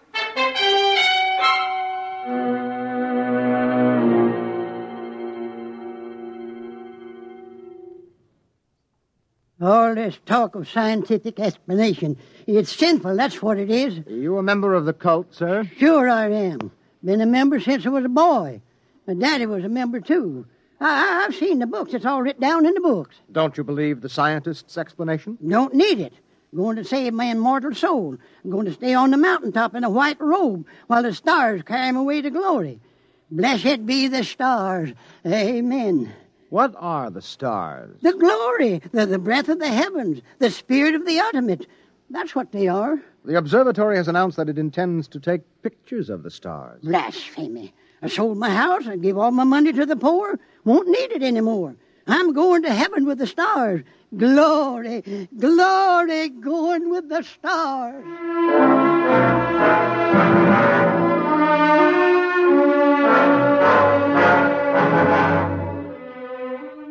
The reporter checks the stock exchange, the stores, business at a standstill. Doesn't pay to buy anything today, not if the world is going to end tomorrow. There are predictions of economic collapse in the financial section, layoffs at the factories on the edge of the city. And through the streets, the people will mill and turn, unsure, crying in fear or shouting with bravado. The story isn't here in the city. And so, as the hour approaches, the reporter goes again to the observatory, high in the hills. Look, Dr. Aton, if you are right, if the world is going to be destroyed, what is the difference if I stay here and observe and take notes? Nothing, I suppose. You will be in the way. We have work to do. If I stay out of the way. Hello. Oh, this place is like a morgue. It's freezing outside. The wind is enough to hang icicles on your nose. Beta doesn't seem to give any heat at all, the distance it is. Why aren't you in the hideout, Sharon? Me? I'm part of the race that isn't worth perpetuating. Who's got a bottle? There'll be no alcohol today. It'd be too easy to get my men drunk. I can't afford to tempt them. All right, Thurman, you can stay. Time we took our positions, the observatory dome is up these stairs. After you. What is that? Up in the dome, quick! What is it? It's the plates. The photographic plates, they're all smashed. There he is. A cultist. He's going for the telescope. After him. All right, I've got him. Let go. No. Let go. Must be destroyed. It must be. It's all right. He didn't harm anything. Let him up. Well, that's the high priest. I was talking to him yesterday. All right. What do you want? Nothing that you would give me of your own free will. I made a bargain with the cult to give me certain data that you had. In return, I promised to prove the essential truth of the creed. There was no need to prove that. It stands proven by the Book of Revelations. I offered scientific backing for you believers. You made of the darkness and the stars a natural phenomenon and removed all its real significance. That was blasphemy. The facts exist. Your facts are a fraud and a delusion. How do you know? I know. I suppose you think in trying to warn the world against the menace of madness, we are placing souls in jeopardy, huh? Well, we haven't succeeded, if that makes you feel better. Your devilish instruments must be destroyed. We obey the will of the stars. Someone call the police in Cerro City. There's no time for that. Let me handle this.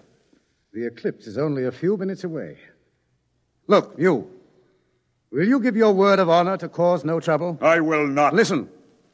Just as soon as the eclipse starts, we're going to take you and put you in a closet with the door closed, and you will stay there. Then you won't see the darkness, and you won't see the stars. And that means the loss of your immortal soul, according to the cult. All right. Will you give your word of honor? You have it. You will all be damned for your deeds of today. Look at Beta. The eclipse has started. You can see the blackness against Beta.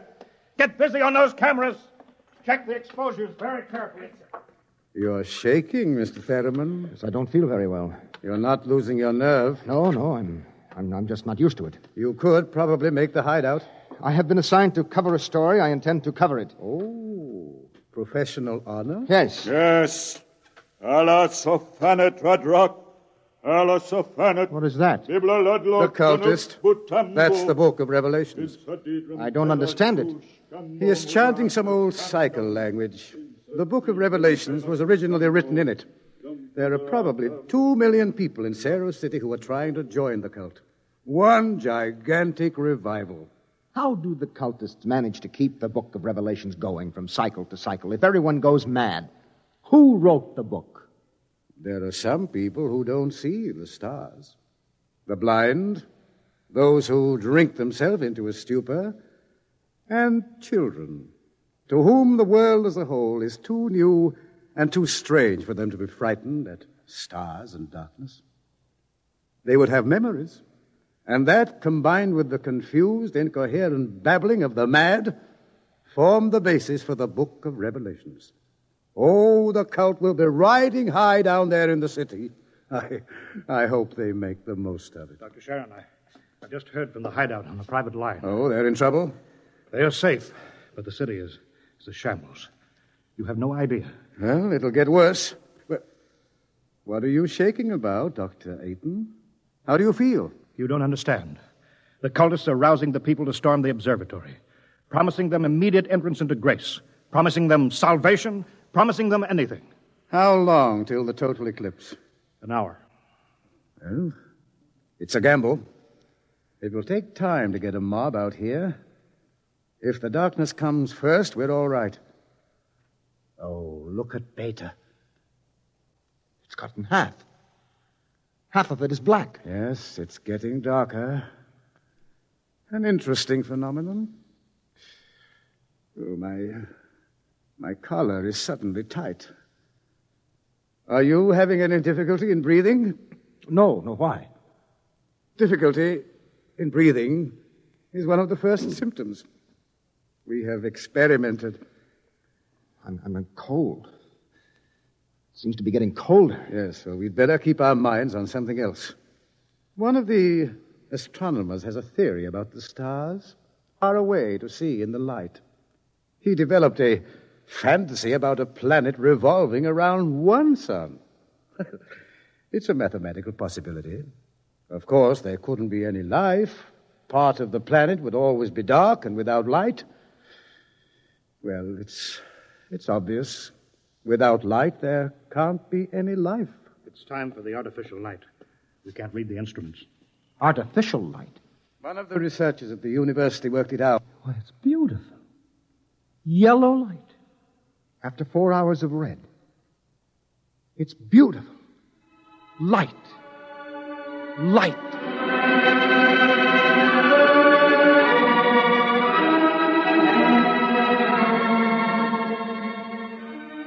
The dome is quiet.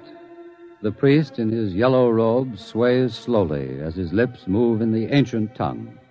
Over and over, he whispers the invocation to the stars. The technicians hunch over the instruments, and the sky gradually turns a horrible deep purple red, and the air grows denser. Dusk, like a palpable entity, enters the room, and the dancing circle of yellow light about the torches etches itself into ever sharper distinction against the ever-gathering grayness beyond.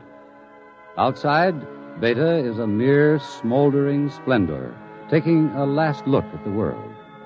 The western horizon, in the direction of the city, is lost in darkness, and along the highway to the observatory surges a menacing, shadowy mass. Mob from the city, they're coming. How long till total eclipse? 15 minutes. But they'll be here in 5. We'll hold them off. Come on, Theremin, downstairs. But there's no light down there. We have to block the door. Come on. I can't breathe. I can't go down there. Take a torch. We'll take light with us. Come on.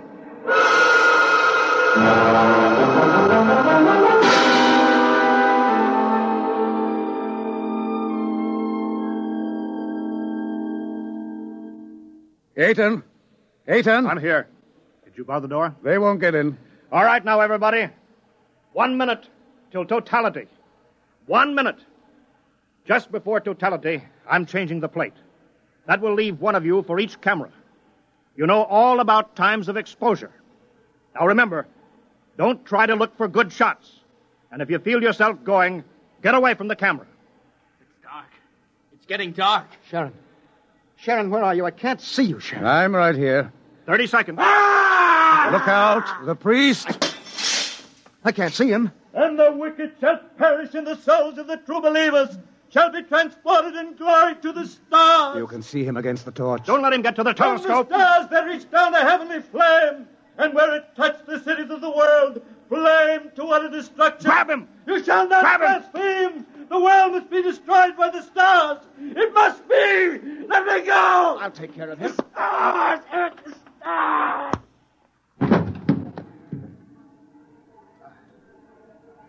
5 seconds to totality.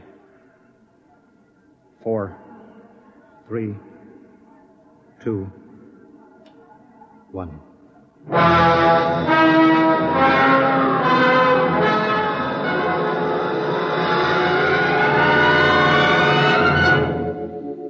sky is black, and through it shine the stars. 30,000 minute suns shine down in a soul-searing splendor. It is more frightening in its awful indifference than the bitter wind that shivers across the horrible, cold, bleak world. The stars. The stars. The stars. It's dark. Dark. Dark. The walls. The walls are coming in on me. They're coming in. Light. Light. Light. Darkness. Forever. Light. And ever. And ever. Light. And the walls Light. are breaking in. We did not know. We did not know. We did not know.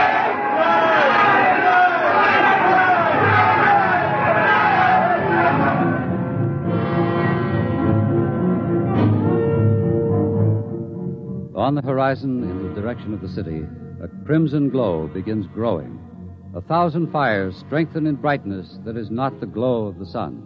1,000,000 fires, as a world mad in the darkness screams in terror for the light. The night has come again.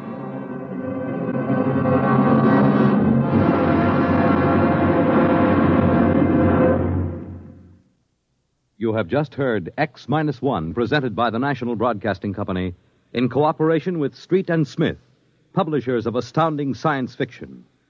Tonight, by transcription, X-1 has brought you Nightfall by Isaac Asimov, adapted for radio by Ernest Kinoy. Featured in the cast were Wendell Holmes, John Larkin, Santos Ortega, Mercer McLeod, Alan Collins, Bob Hastings, and Roy Fent. Your narrator was Floyd Mack. Fred Collins speaking. X-1 was directed by Daniel Sutter and is an NBC Radio Network production.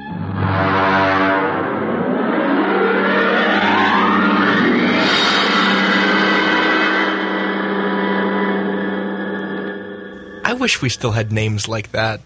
Names like what? Just names like those men from the, Wendell Holmes, which sounds like Oliver Wendell Holmes. Yes, it does. Just great it? names like that. Yeah, those were the good old days. Man. But these are the days where the end show music is over. inches slowly into our lives. Oh, shucks. So that, yes, that was, of course, Nightfall by Isaac Asimov, and we had an Isaac Asimov-themed show today, along with the world premiere of Simon Colt. Regrettably, we do not have time for Story Time with Alex this week, or The Eye of Argon, but we'll have them both in spades next week. Oh, yes. Let me just read some credits, and then we'll fork it on over to Rude Italian Hand Gestures, the show that's coming up right after this on KWUR Clayton 90.3 FM. All right. Simon Colt and the Monster of Horse-Killed Canyon, starring Mike Lefemin as Simon Colt, David Ransom as Lee Birch, Jim Wolfe as Bill Craig, Willis Garcini as Thomas Grinyard, Brent Rubin as the bank teller, written and directed by Reuben Basker, edited by Carrie Ewer, and music by Evan Kuhn. Special thanks to Carrie Ewer and Evan Kuhn from Reuben himself. He is a very, very happy person, and we're all really glad with the way this turned out. Yeah, definitely. Can't wait for more. Yes, indeed. And if you can't wait for more, too bad, because you'll have to wait until next week. The dinosaur order family of the week is Thyreophora. Again, that's Thyreophora. And I have a hole in my shoe. Thank you. Good night. I got nothing. I will fight you. Not necessarily. Drop that R. I think that's